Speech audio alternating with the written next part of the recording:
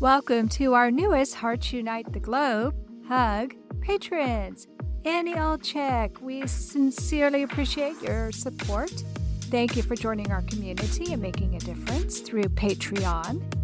Judy Miller, thank you for being our first Buzzsprout supporter for Bereaved But Still Me. Buzzsprout started a new program where you can actually support the podcast of your choice. There are so many ways you can support HUG. All you have to do is visit our website, heartsunitetheglobe.com, to see how you too can help empower, educate, and enrich the lives of individuals in the CHD and bereaved communities. Thank you all for your continued support. Welcome to Heart with Anna. This is Anna Jaworski, and I hope you've been enjoying our Spotlight on Cardiac Athletes series. Lars Andrews wrote a book called Cardiac Athletes, and he was a guest on my show. He's now gearing up to assemble Cardiac Athletes 2, featuring stories about athletes who have undergone cardiac procedures. Some of the athletes were born with congenital heart defects, and some have acquired heart disease. I've really been enjoying interviewing some of the athletes who are going to be featured in his book. And today we'll meet Beth Greenaway. Welcome to Heart with Anna, Beth. Good morning, Anna. It's a real honor to talk to you and to share some of my story with your audience. Well, I can't wait to hear what your cardiac condition is.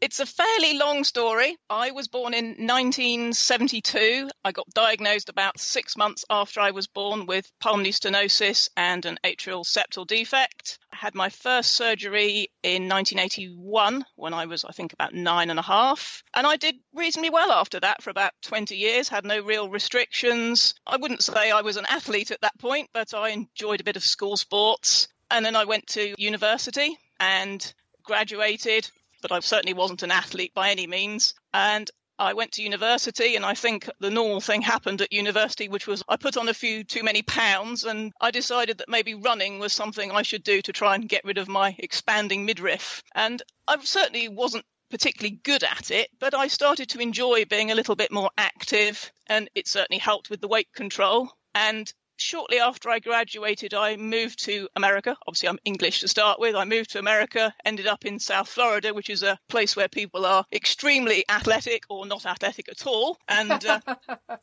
and it really sort of accelerated my enjoyment of competitive athletics. I did a lot more running. Ultimately, I took up triathlon because I started cycling, and then someone said you should swim, so I tried swimming. And actually, I became a reasonably competitive recreational athlete. I did half Ironmans, marathons, century bike rides, and really for about 8 or 9 years, it was my life. I had a job, but actually I worked my work around being as sort of competitive and enjoying that lifestyle. So you had your first surgery when you were 9 years old. Yes. That's fairly old compared to a lot of people who are born with a congenital defect, and you were born with 2. At the time, did they, quote unquote, fix both of the problems? When I was 9.5, in theory, yes. The atrial septal defect was closed, and I had I've always called it some work done on the pulmonary valve, which made it sort of more effective. It made it work. Okay. You didn't actually have a valve replacement, though. No. I had what they called a pulmonary valvotomy, which always amuses me. I think it means that they tinkered with it a little. And I assumed at that point that would be the end of that piece of the story. Okay. I'm not sure I thought I was cured, but I certainly didn't expect anything to come back later in life. It was sort of go off, lead your life, enjoy life. And really what happened was, in a way, I think I was my own worst enemy, because I actually almost deliberately disengaged from medical follow-up. You're supposed to have follow-up every year or so. And when I got to that rather awkward sort of 17, 18-year-old age, I think I disengaged from the medical follow-up almost deliberately. I don't know if that was denial or just a wish to distance myself from that part of my story, but I viewed it as sort of done and dusted, and I moved on. And as I became more physically fit and more athletic, that seemed to be so much in my past that really, aside from the scar on my front, I didn't really imagine that would come back in a way. Yeah. Okay. And I can say with complete honesty that it did come back. Right. My health started to deteriorate. I guess I was about 30 years old, and I noticed that I was finding it hard to race effectively, and I was getting increasingly breathless. My exercise tolerance fell. I had started getting a lot of palpitations, and I really wasn't sure. To me, part of that, I just thought, oh, I'm just getting older, which was a very funny thing to decide. I thought, no, it's nothing to do with my heart. I'm just getting older and this happens to everybody. I think it's a bit of sort of bury my head in the sand at that point. About that period, I actually moved back to the UK as well, which was somewhat fortuitous because most of my time in the US, I hadn't had any medical insurance. So it really would have been bad news. Yeah, that would have been. I came back to the UK. Eventually, I started having some real palpitation problems, arrhythmia issues, and I actually deliberately re-engaged myself with cardiology, and I went to see them and said, listen, I think there may be an issue. And indeed, it turned out that my pulmonary valve that had just been tinkered with all those years before was in a bit of a state. I hadn't helped myself by not having any follow-up for those 11 or 12 years. I had extreme gross regurgitation of that valve, very enlarged right ventricle. Oh, dear. And obviously things were not what they should be. And hence I had a pulmonary valve replacement via open heart surgery again in 2005.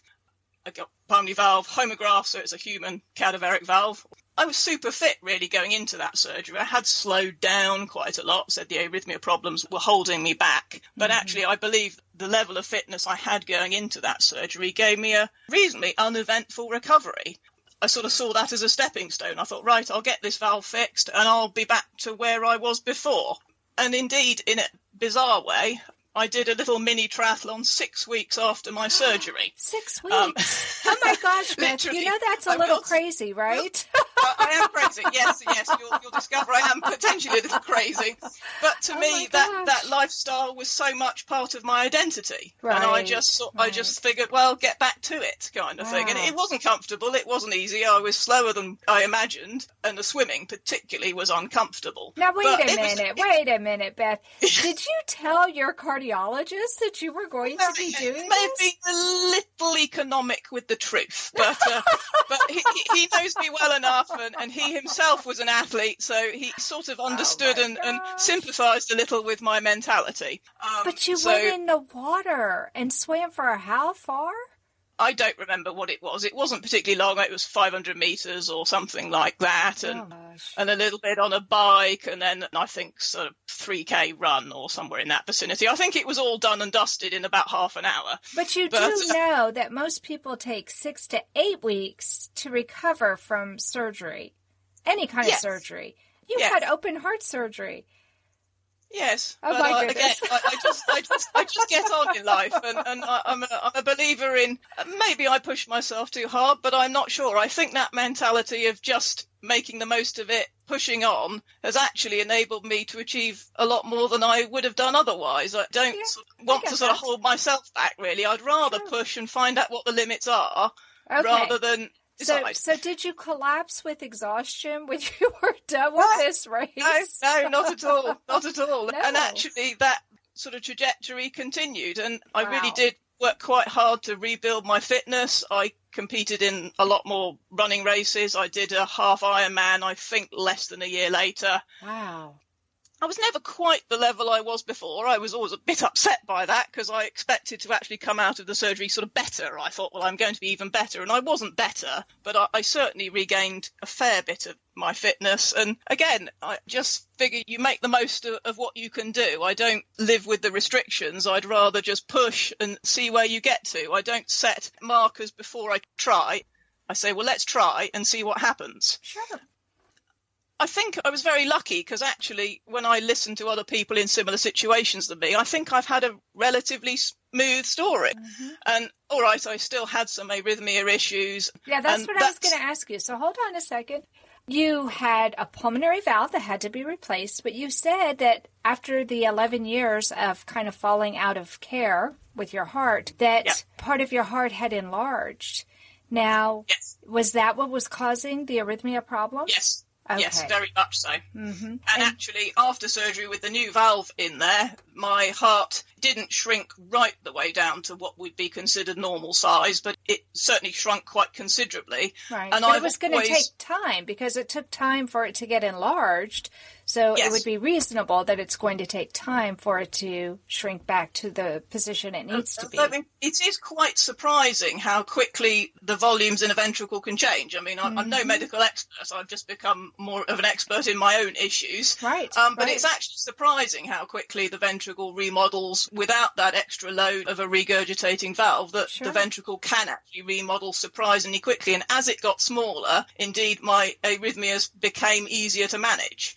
And it was always assumed those arrhythmias would be fairly benign and wouldn't cause me any significant issues. The little twist in the story, or one of the twists, is that that was assumed to be the case, and indeed it was until February 2016, when I'd been to a cycle class, spinning, for want of a better word, and shortly afterwards had gone home. I'd gone via the supermarket, and I noticed that I had some vision issues in my left eye, and there was a very strange sort of blob at the bottom. And yes, yet again, my bury the head in the sand principle followed, and I just ignored it. I thought, well, that's very odd, but I'll deal with that next week. Oh, no, And, Beth. yes, okay.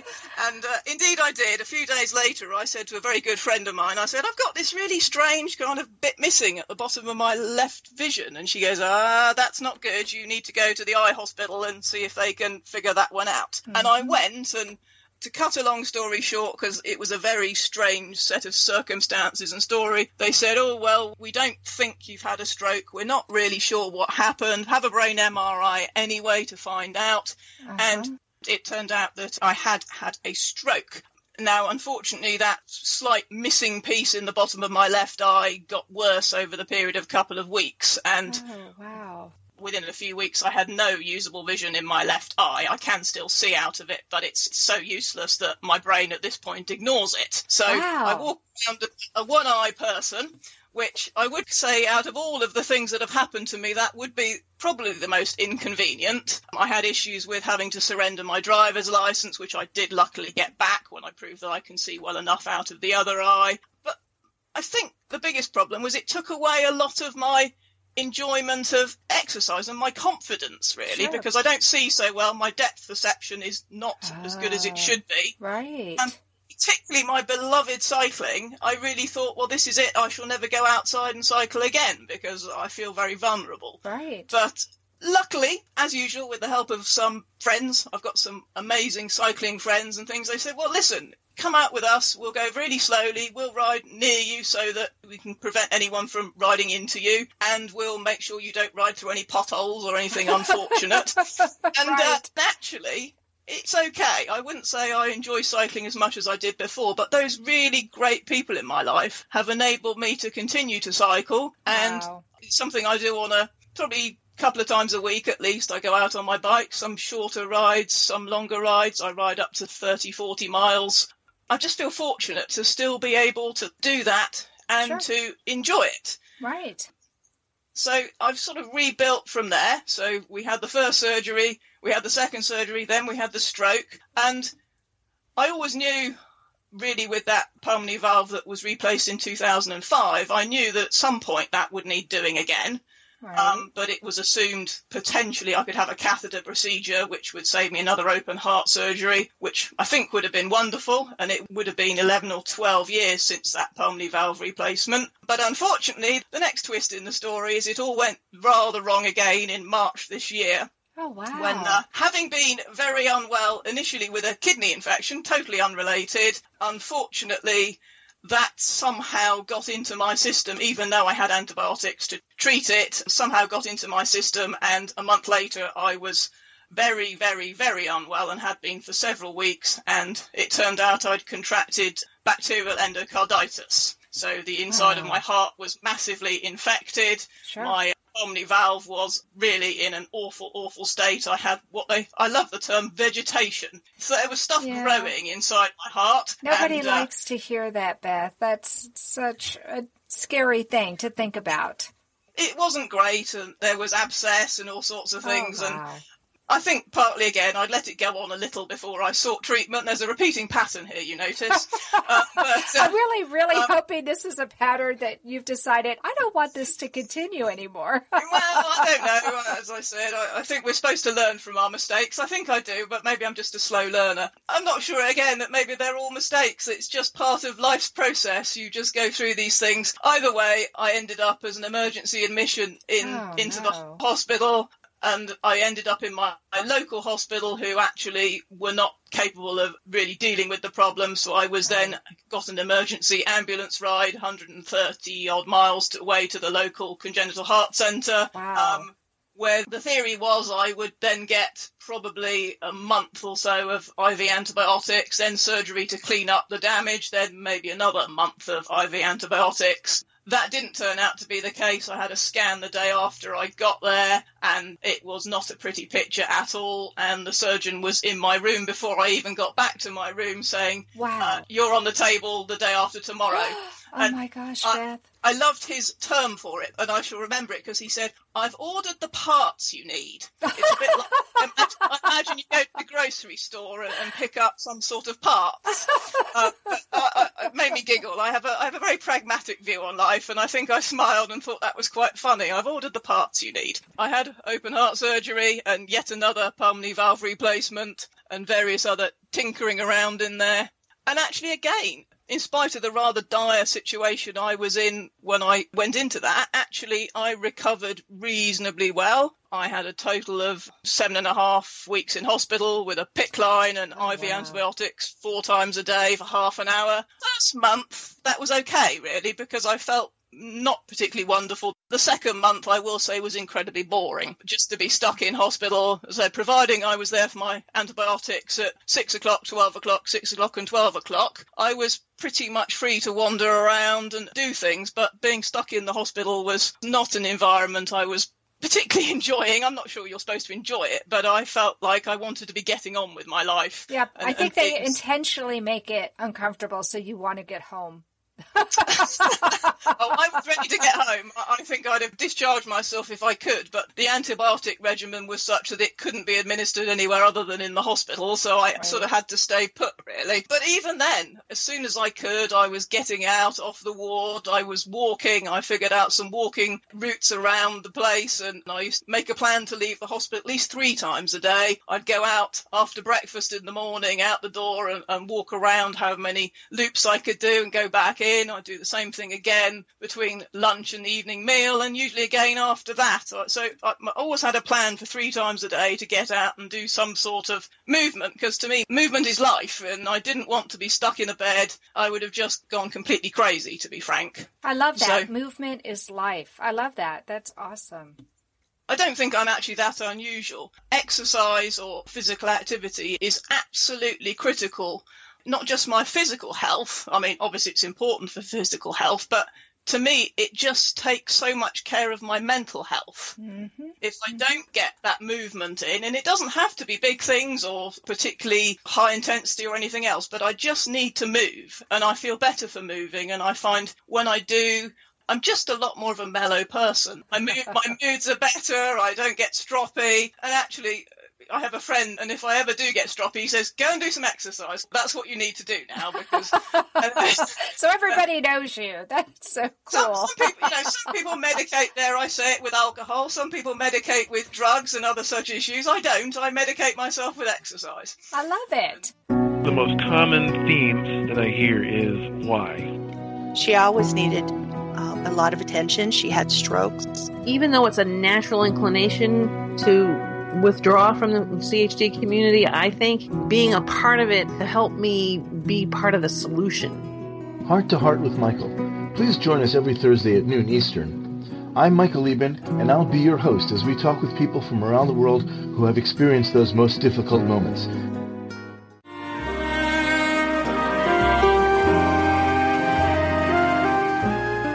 Home Tonight Forever by the Baby Blue Sound Collective. I think what I love so much about this CD is that some of the songs were inspired by the patients. Many listeners will understand many of the different songs and what they've been inspired by. Our new album will be available on iTunes, Amazon.com, Spotify. I love the fact that the proceeds from this CD are actually going to help those with congenital heart defects. Enjoy the music. Home Tonight Forever. You are definitely a cardiac athlete. You have been a cardiac athlete, it sounds like, for decades. So tell me what being a cardiac athlete means to you, Beth. It's making the most of life and its opportunities. I think if I didn't have that desire to exercise and to push myself and to find out what those limitations are, I think I would have led less of a life. And I don't mean that in a negative way, but the things I've done athletically, and these days I'm a very sort of poor shadow of the person I was, but even so, it still opens doors for me. It still brings me into contact with other cardiac athletes and people who are similarly pushing their own boundaries. And I love that, and it allows me to not let my diagnosis or my history define who I am and how I live my life. Right. That to me is really important. Yes, I am a cardiac patient. I can't remove that part of my story, but it enables me to live beyond that part of my story. And I'd almost say I see myself as an athlete first and a cardiac patient second. Yes, that's I changed. love that. That's awesome. Yeah, because it does seem like being an athlete is integral to who you are. It is. It is absolutely part of my character and what makes me feel alive. In the other part of my life, which is my working life, I run classes for physical activity exercise classes for people with long-term medical conditions. So I do a lot of cardiac rehab, cancer rehab, pulmonary rehab. So I run group classes for people who've had some sort of medical diagnosis and equally wish to get back to activity. Now, in general, my client base tends to be retired people, but I still see the same with them, is that they're still trying to lead the best life they can after their diagnosis. And that to me is really inspiring. I love the fact I can look out in my studio pretty much any day of the week and I can see people actually for whom I think it gives me a great perspective, because I look at them and I go, boy, I'm really glad I don't have your problems. and that seems really strange, but perspective is such a powerful thing when you realise that, yes, you've got your own issues, but actually no matter how bad or how difficult or how challenging your life is, there's always someone out there who's got it a whole lot worse. Absolutely. And, to me, I love my work partly for that reason. I just feel so unbelievably grateful. My athletic life has enabled me to do that also. It's enabled me to work with those people. And I don't like the idea necessarily that they find me an inspiration, but I get my inspiration from them, most definitely. Well, I'm sure you are an inspiration to them, though, and having somebody lead them in their exercise after something that's traumatic and painful, and seeing that this young person, because you are young compared to the retired people, but you've been through what they've been through and probably much worse than what they've been through. And yet, look, here you are leading the class. It's got to be inspirational. I think we all bump along together, really. I think that's quite nice because everybody appreciates that everyone else has different health issues. But also what it tends to do, because those classes, people work out together in a group, it also destigmatizes their issues, because they also look out and see other people with different diagnoses, different problems, and it makes them realize that life does go on and that you can still make the most of it. And we become so much more than our diagnosis. Right. You know, I was always fearful when I started the classes 10 years ago or so, because I thought all these people would talk about was all their problems. And it turns out that's probably the last thing we talk about. We talk about the theatre. We talk about what was on television last night. We're just people who just happen to have other things going on in life. And it's really nice to share time with people and discover that we're just so much more than that diagnosis. I love it. I love it. Well, this has been a fabulous episode. Thank you so much, Beth, for coming on the program. No problem at all. It's been an absolute pleasure. Well, it's always interesting to me to hear different people's experiences and how they rise above the challenges that they have faced. And like you said, we're all facing different challenges.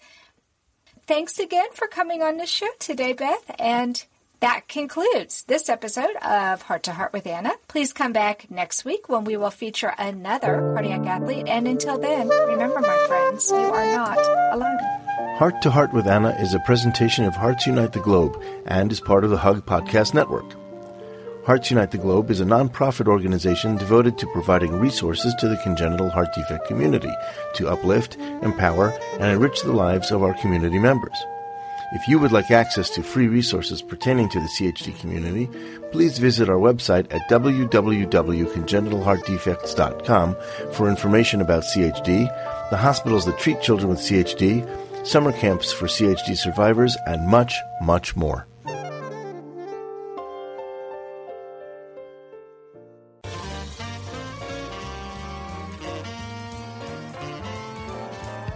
Thank you again for joining us this week. We hope you have been inspired and empowered to become an advocate for the congenital heart defect community. Heart to Heart with Anna, with your host Anna Jaworski, can be heard every Tuesday at 12 noon Eastern Time.